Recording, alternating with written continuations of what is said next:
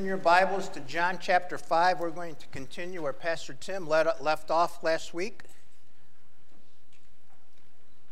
John chapter 5.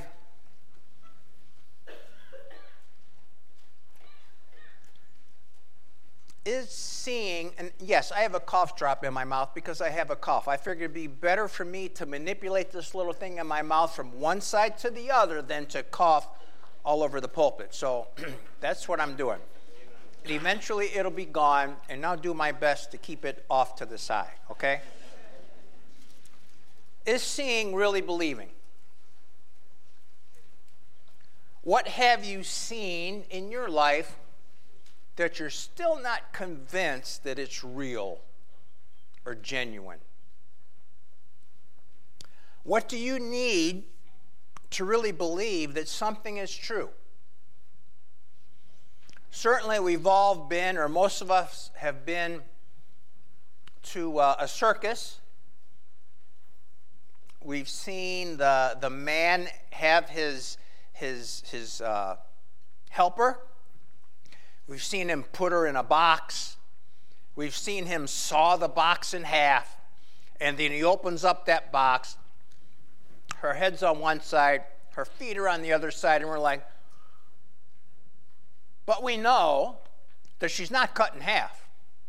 Nevertheless, we see on this side her feet sticking out that end, her head sticking out that end, and she's still got that goofy smile on her face while she's doing it. I even volunteered my dear wife one day at the Geauga County Fair.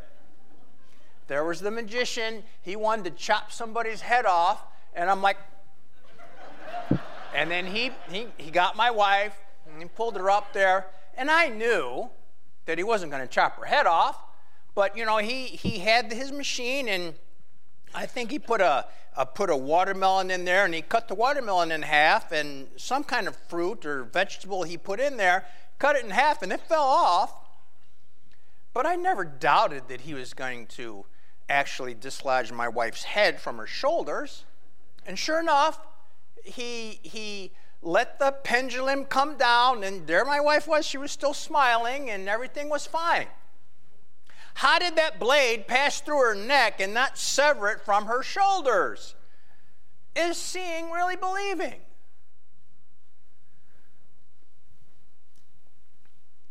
The Jews in Jesus' day saw.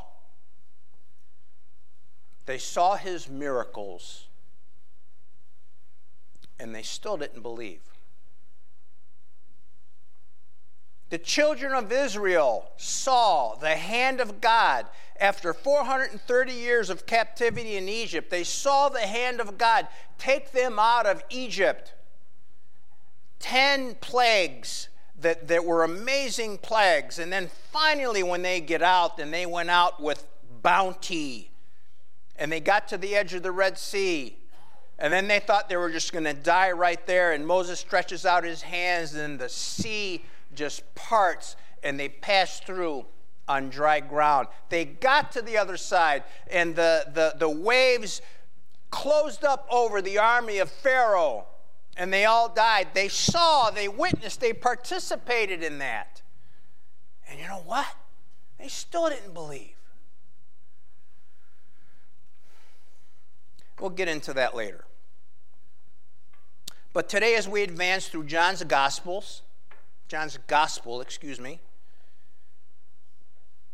he's giving an eyewitness account. John was one of the original 12. He was an eyewitness of Jesus' works, his ministry, his life. So what we're doing as we read John's gospel, we need to remember this is an eyewitness account. Okay?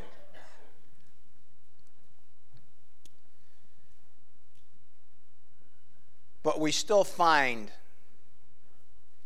profound unbelief in the Gospel of John. So let's try to sneak into that culture of the day a little bit. So Jerusalem was a walled-in city, and at that wall, at certain points, there were entrances. Last week we knew that there was this place called the Sheep's Gate where they brought the sheep in that were going to be sacrificed. By that Sheep's Gate there was a pool, and that pool had 5 porches, and there was a multitude of people, that John says, a multitude of people in those porches waiting for the stirring of the water so that they would slip down into that pool and be healed. Pastor Tim explained that quite detailed last week. We don't need to get into that. But there were people that had been there a long time. Now, we see that there was a man that was ill for 38 years, and Jesus knew that he had been there a long time. Jesus asked him, "Do you want to be well?" He says, "Yeah, well, no." He never really answered the Lord's question. He says, I'm here, but I have no one to help me. And then when the water does stir, someone goes down there in front of me, and I can't get there. Jesus says, "Get up, take up your mat and walk." And the man did. Being an eyewitness to a miracle is one thing. Being part of that miracle, that's something totally different. The man got up and he walked. Yet we find that the response of the Jewish leaders was incredulous. Instead of, certainly this man had been at that portico for a long time. That's what John says. So certainly as the Jewish leaders came in and out of that Sheep's Gate, they saw the man there. He had been there a long time. We're not talking about 1 day, 2 days a week. He had been there a long time. So instead of, now this man is, he's up, he's well, and he's carrying his mat. Instead of being like, "Aren't you the one that's been at the pool for, hey, you're carrying your mat. This is the Sabbath day. You can't do that." Now,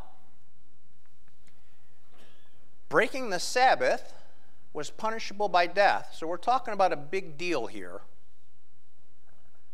But we also know from last week that the Jews at this point had already added 39 addendums unto the 4th commandment.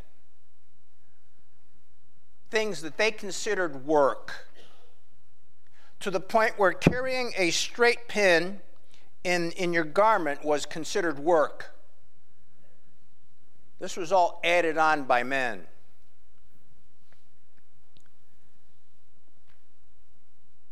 So this man immediately says, "Well, the guy that healed me said, 'Pick up your mat and walk.'" Well, who was it that healed you? "I don't know." So we find that later that Jesus has this encounter with this man again, only this time in the temple. And he challenges the man. He says, "Go and sin no more, or something worse can happen to you." That man immediately goes and tells the religious officials that it was Jesus who healed him. Why he did that, I don't know. I'm not going to speculate. Scripture says that's what he did.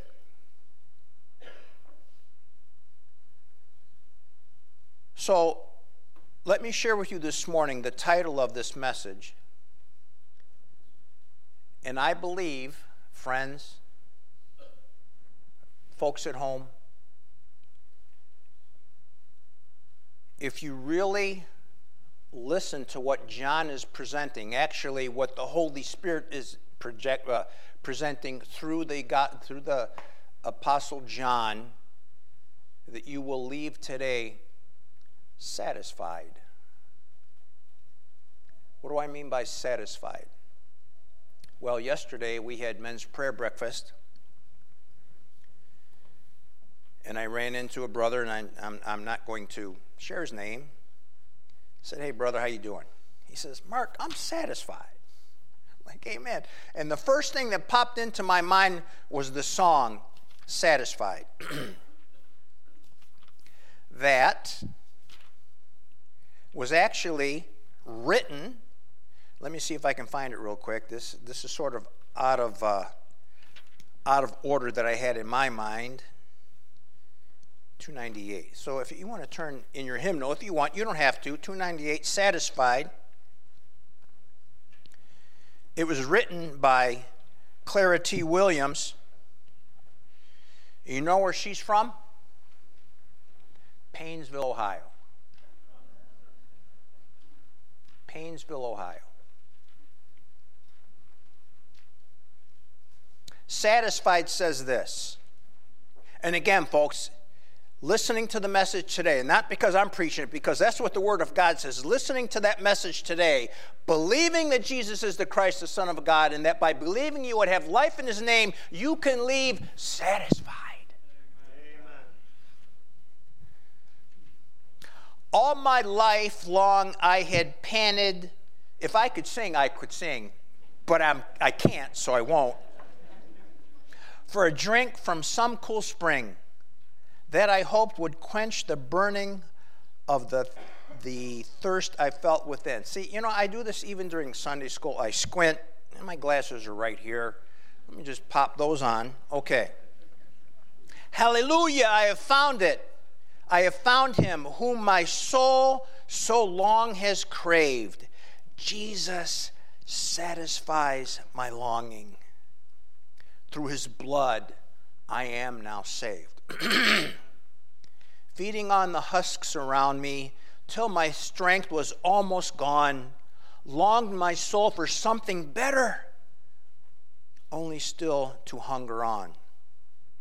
Well of water ever springing, bread of life so rich and free, untold wealth that never faileth, my Redeemer is to me. Hallelujah! I have found Him, whom my soul so long has craved. Jesus satisfies my longings. Through His blood, I am now saved. Friends, I hope you leave satisfied. But it's going to take what? Believe. Believe.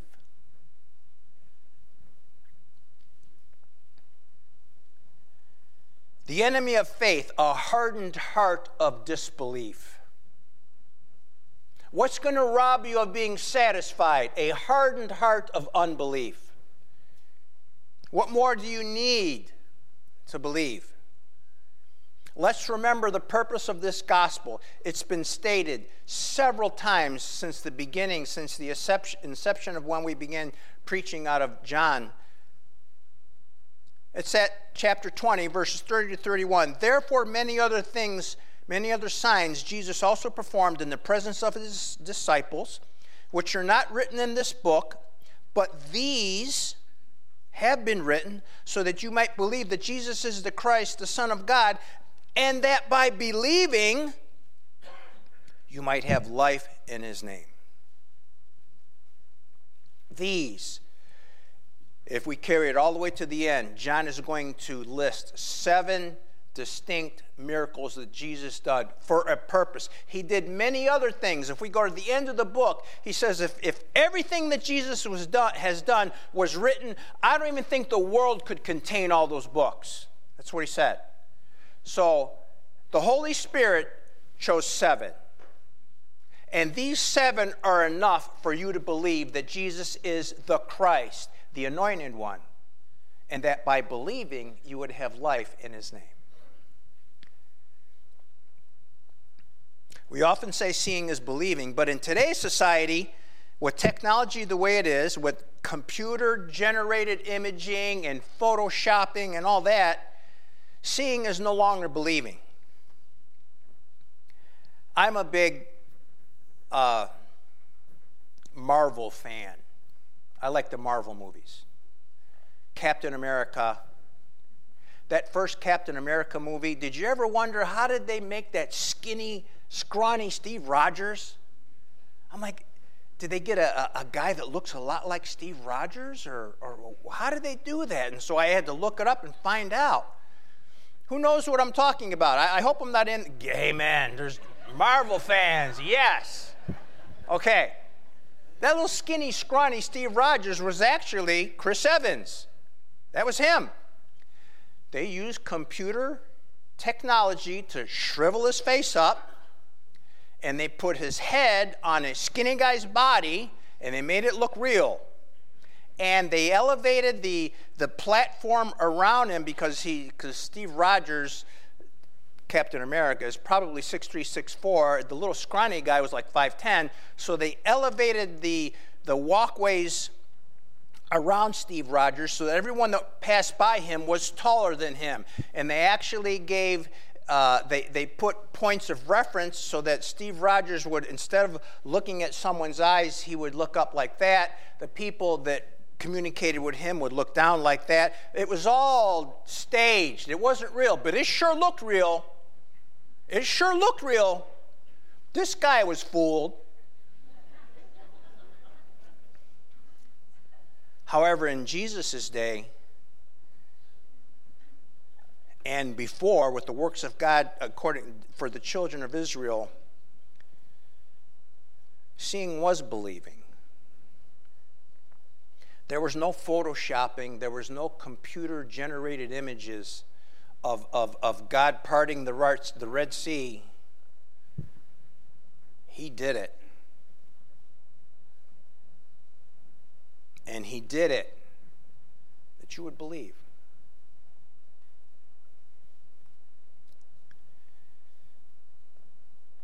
And that by believing you would have life in his name. John's point: Jesus is the Son of God. Jesus is the Christ, the Son of God, and that by believing you would have life in his name. John uses 4 specific evidences. Excuse me here. My computer went to sleep. Tecnología. 4 specific images. First of all, or evidences. First of all, we see that his deity is evidenced by his miracles. Okay? We find in chapter 2, he changed the water into wine. In chapter 4, he healed the royal official's son. In chapter 5, last week, we saw that he healed the man that had been sick for many. He was sick for 38 years. He had been at the pool for many years. So that's evidence number 1, his miracles.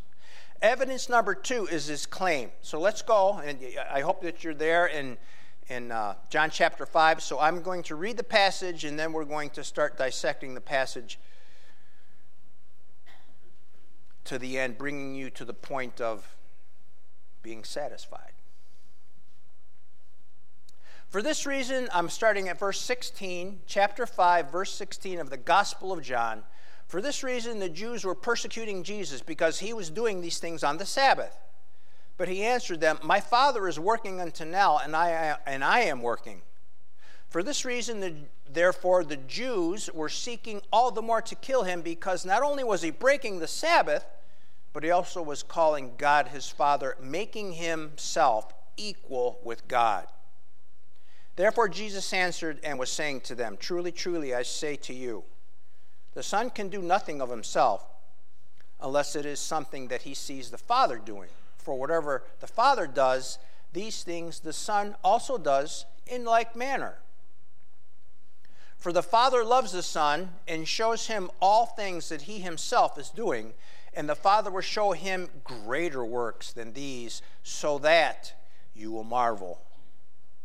For just as the Father raises the dead and gives them life, even so the Son also gives life to those whom he wishes. For not even the Father judges anyone, but he has given all judgment to the Son, so that all will honor the Son, even as they honor the Father.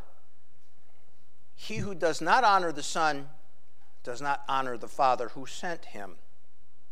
Truly, truly, I say to you, he who hears my word and believes him who sent me has eternal life, and does not come into judgment, but is passed out of death into life. Truly, truly, I say to you, an hour is coming, and now is, when the dead will hear the voice of the Son of God, and those who hear will live. For just as the Father has life in himself, even so he gave to the Son also to have life in himself. And he gave him authority to execute judgment, because he is the Son of Man. Do not marvel at this, for an hour is coming in which all who are in their tombs will hear his voice and will come forth, those who did good deeds to a resurrection of life, and those who committed evil deeds to a resurrection of judgment. Let's pray. Lord God in heaven, I come before you this morning begging you, Lord, to allow me to communicate your word, what you want these folks to hear. Lord, I pray for those hearts that they would be prepared, that they would be softened, that they would be humble, that they would be ready, Lord, to receive your word, to believe, and that by believing that they would have life in Christ. This I ask in Jesus' name. Amen. So here we have his claim. First, he healed by the spoken word. He said, get up, take up your mat and walk. He didn't touch the man. He didn't make a paste and rub it on the man. He just spoke. And the scripture says, for this reason.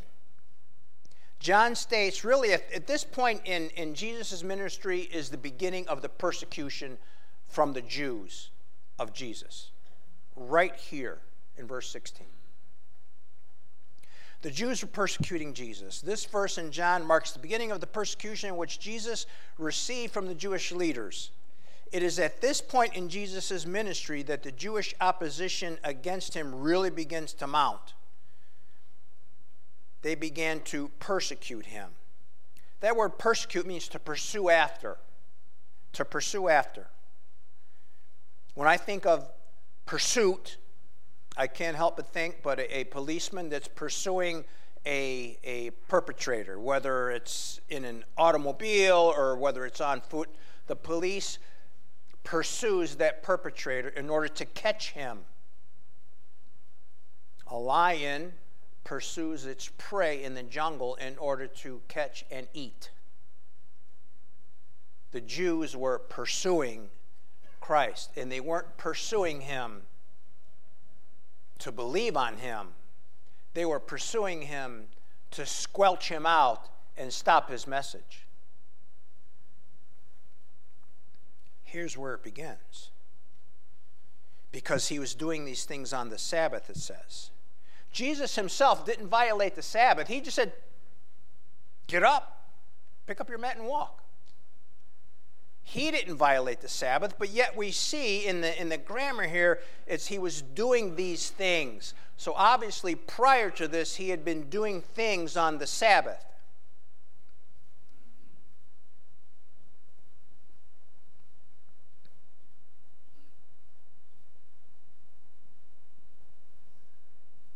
So we see these claims. The claim now in verse 17 is that he says, my Father is working until now, and I myself am working. Jesus declares a unique relationship with God. He calls him his Father. This is the second time that Jesus has called God his Father. The first time was when he was cleansing the temple. You shall not make my Father's house a house of merchandise.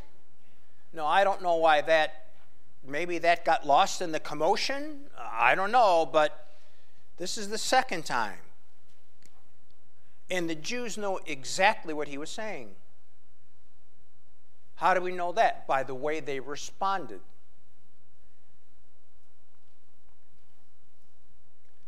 Not only was God his Father, but he said that his Father was working. And at this point, the grammar indicates that it was linear action, which means that that the Father was working even now through the Sabbath. And hence, because of that special relationship between God the Father and God the Son, Jesus was working as well through the Sabbath.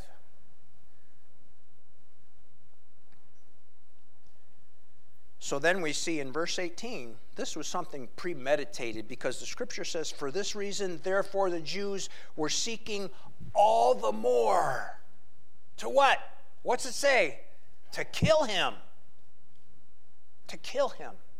They were seeking all. He just called, not only is he doing these things on the Sabbath, but he just called God his Father. And they sought all the more to kill him. We call this premeditated. So Jesus' deity, because when we say that Jesus is the Christ, the Son of God, we're actually referring to his deity, that Jesus is God in human flesh. That's what we're referring to. So his deity has been evidenced by his miracles and by his claims, and now by his power. Look at verse 19. Therefore Jesus answered and was saying to them, truly, truly, I say to you, the Son can do nothing of himself unless it is something he sees the Father doing. For whatever the Father does, these things the Son also does in like manner. That's important. For the Father loves the Son and shows him all things that he himself is doing, and the Father will show him greater works than these, so that you may marvel. Just as the Father raises the dead and gives them life, even so the Son also gives life to whom he wishes. Jesus did not work independently of the Father. To illustrate that close bond that he shared, whatever the Father was doing, wherever the Father was working, the Son was there, he was working, and he was doing as well. And he did it in like manner. He did it in like manner. Who else could do the works of God in like manner save God himself? Right? So what the Father did, the Son did. And he did it just like the Father.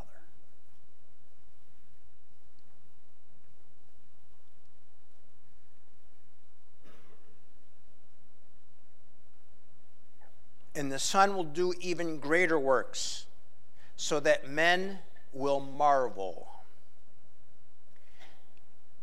When we get to chapter 11, okay, this man, so Jesus turned the water into wine. He healed the royal official's son. Now he just healed this man who had been sick for 38 years. We're going to see other things. We're going to get to chapter 11, and he's going to raise somebody from the dead.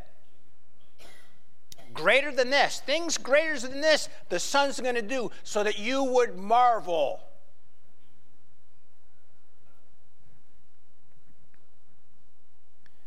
Is it just to marvel? No, friends, don't forget the point. Jesus is the Christ, the Son of God, and that by believing you would have life in his name. If you do not believe that Jesus is the Christ, the Son of God, you do not have life. You don't. You're spiritually dead. And if you die in that condition, that's it. I'll get there.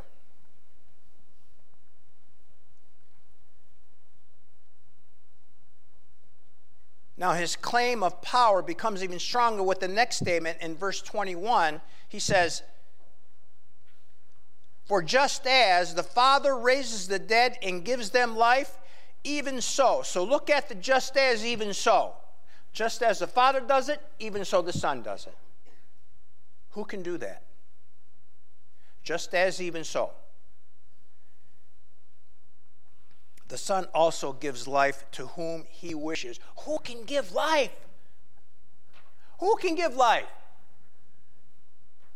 Who spoke and it came into being?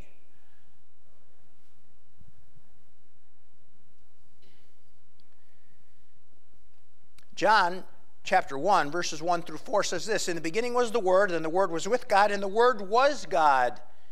He, the Word, was in the beginning with God.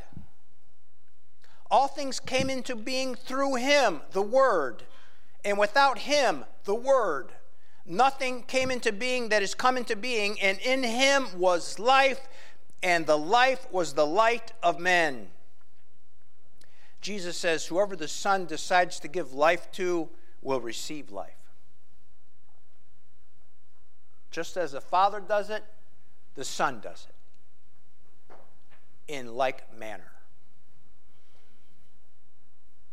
These claims were outrageous to the Jewish leaders. They were outrageous. Because Jesus was now claiming to do only what God himself can do. Who could give life but God himself?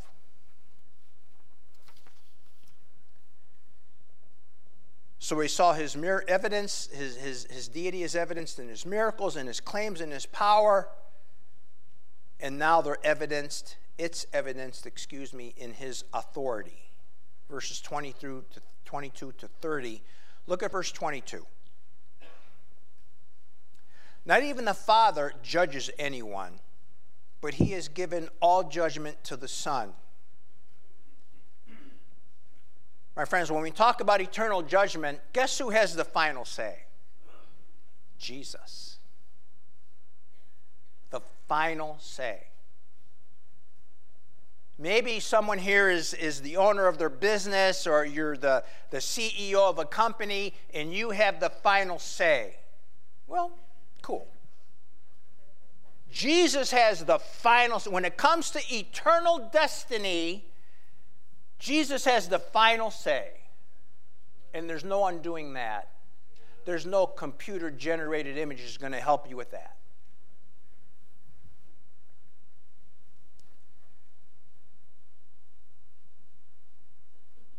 He has the authority to be honored in verse 23. So that all will honor the Son. There's those two words that are very important again. Even as they honor the Father. The Father shares his glory and shares his honor with nobody. But since the Son is God in human flesh, he shares the same honor. Folks, the Jewish leaders knew what he was talking about. They wanted to kill him. He's claiming to be God. He's claiming to be equal with God. Because, let me back up here. So that all who honor the Son, even as they honor the Father, he who does not honor the Son does not honor the Father who sent him. Why? Why is that like that? It's because they are united in nature, they're united in essence, they're united in substance. Denying Christ is denying the Father who sent him.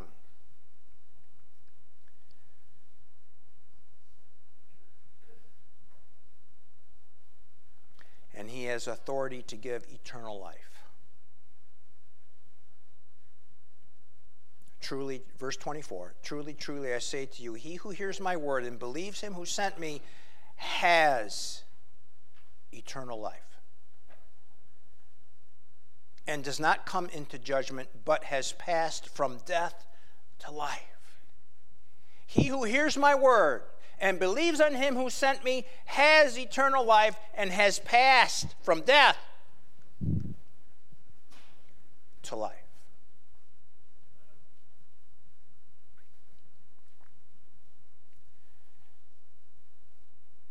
Truly, truly, I say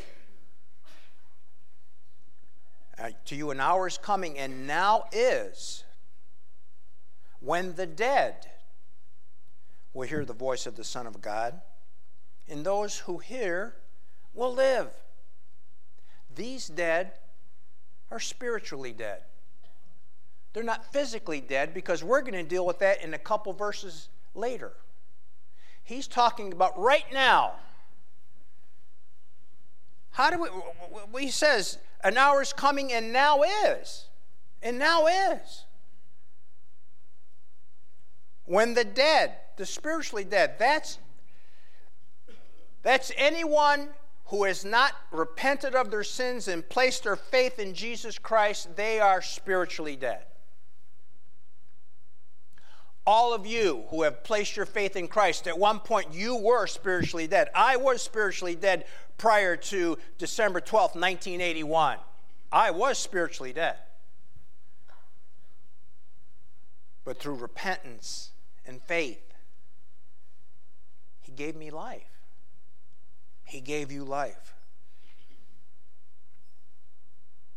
For, it says, for just as the Father has life in Himself, even so, there it is again, just as, even so. For just as the Father has life in Himself, even so He gave the Son also to have life in Himself.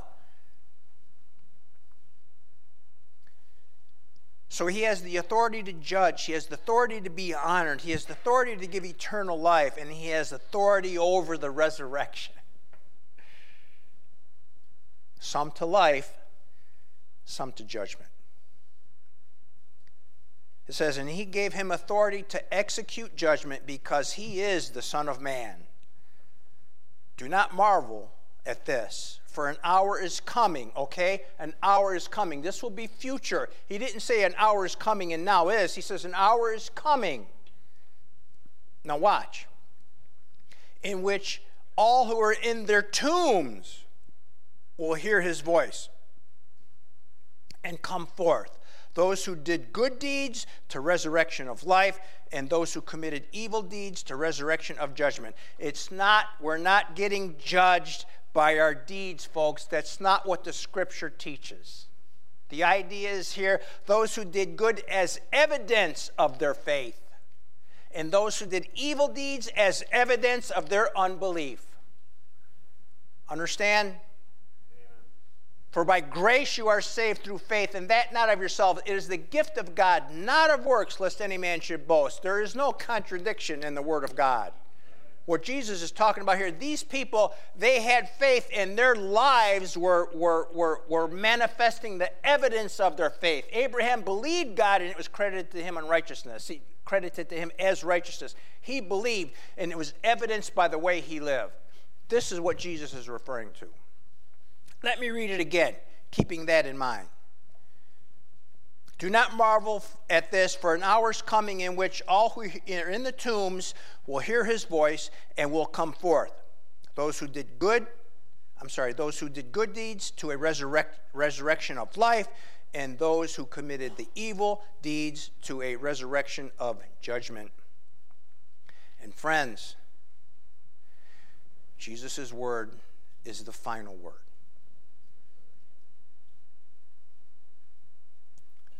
In conclusion,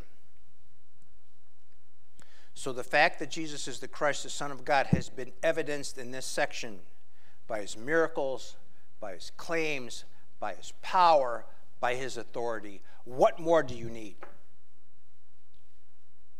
What more do you need? It's all been laid out before you. The evidence, His miracles, His claims, His power, His authority, it's all been laid out. What more do you need to believe? You're at the point where you either deny it or you accept it.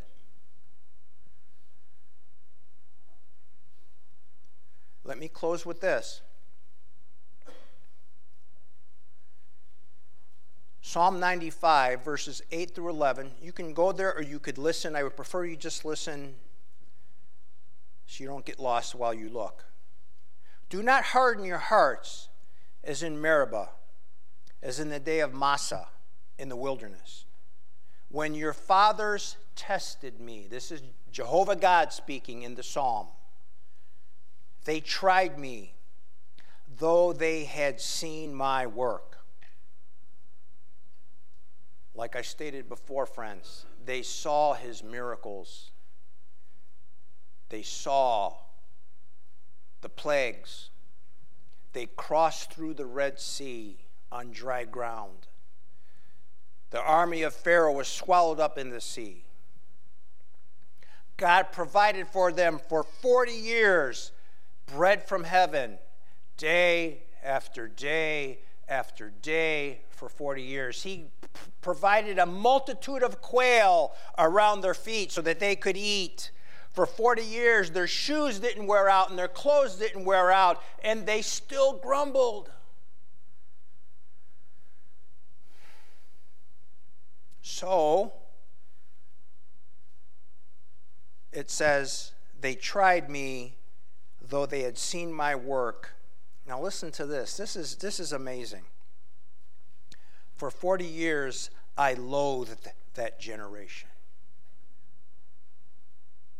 because of their unbelief. God loathed that generation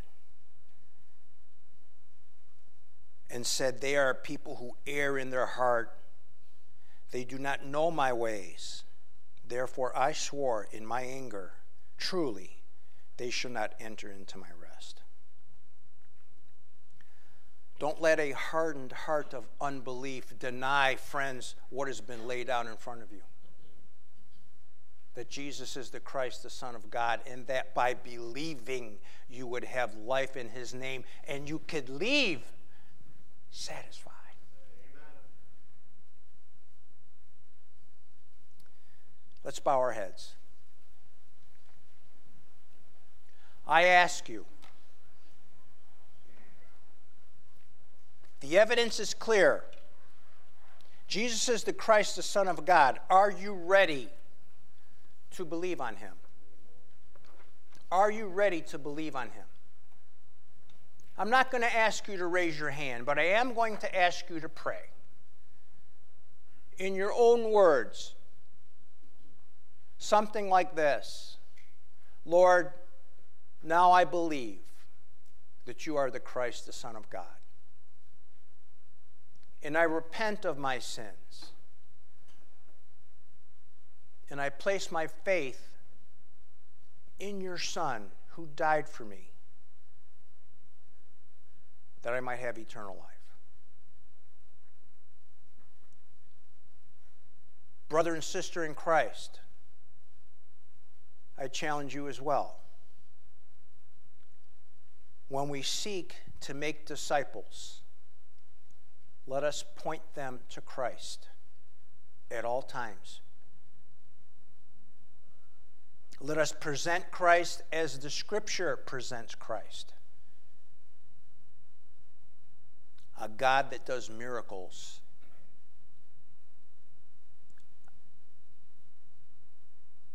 A God that claims to be God. Who has the authority and the power of God. That is Jesus. Help us present him as the Scriptures present him, so that he would be honored and glorified. Now, if you're here today and you've never repented of your sins, again, I pray that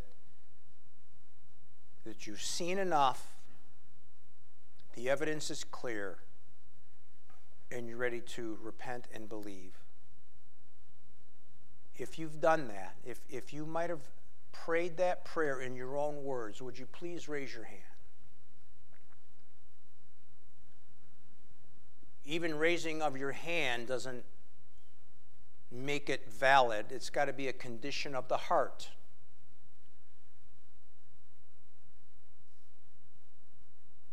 Lord, I pray that those who've heard your word today have had their hearts pierced with the truth that Jesus is the Christ, the Son of God, and that by believing they would have life in his name. This I ask in Jesus' name. Amen.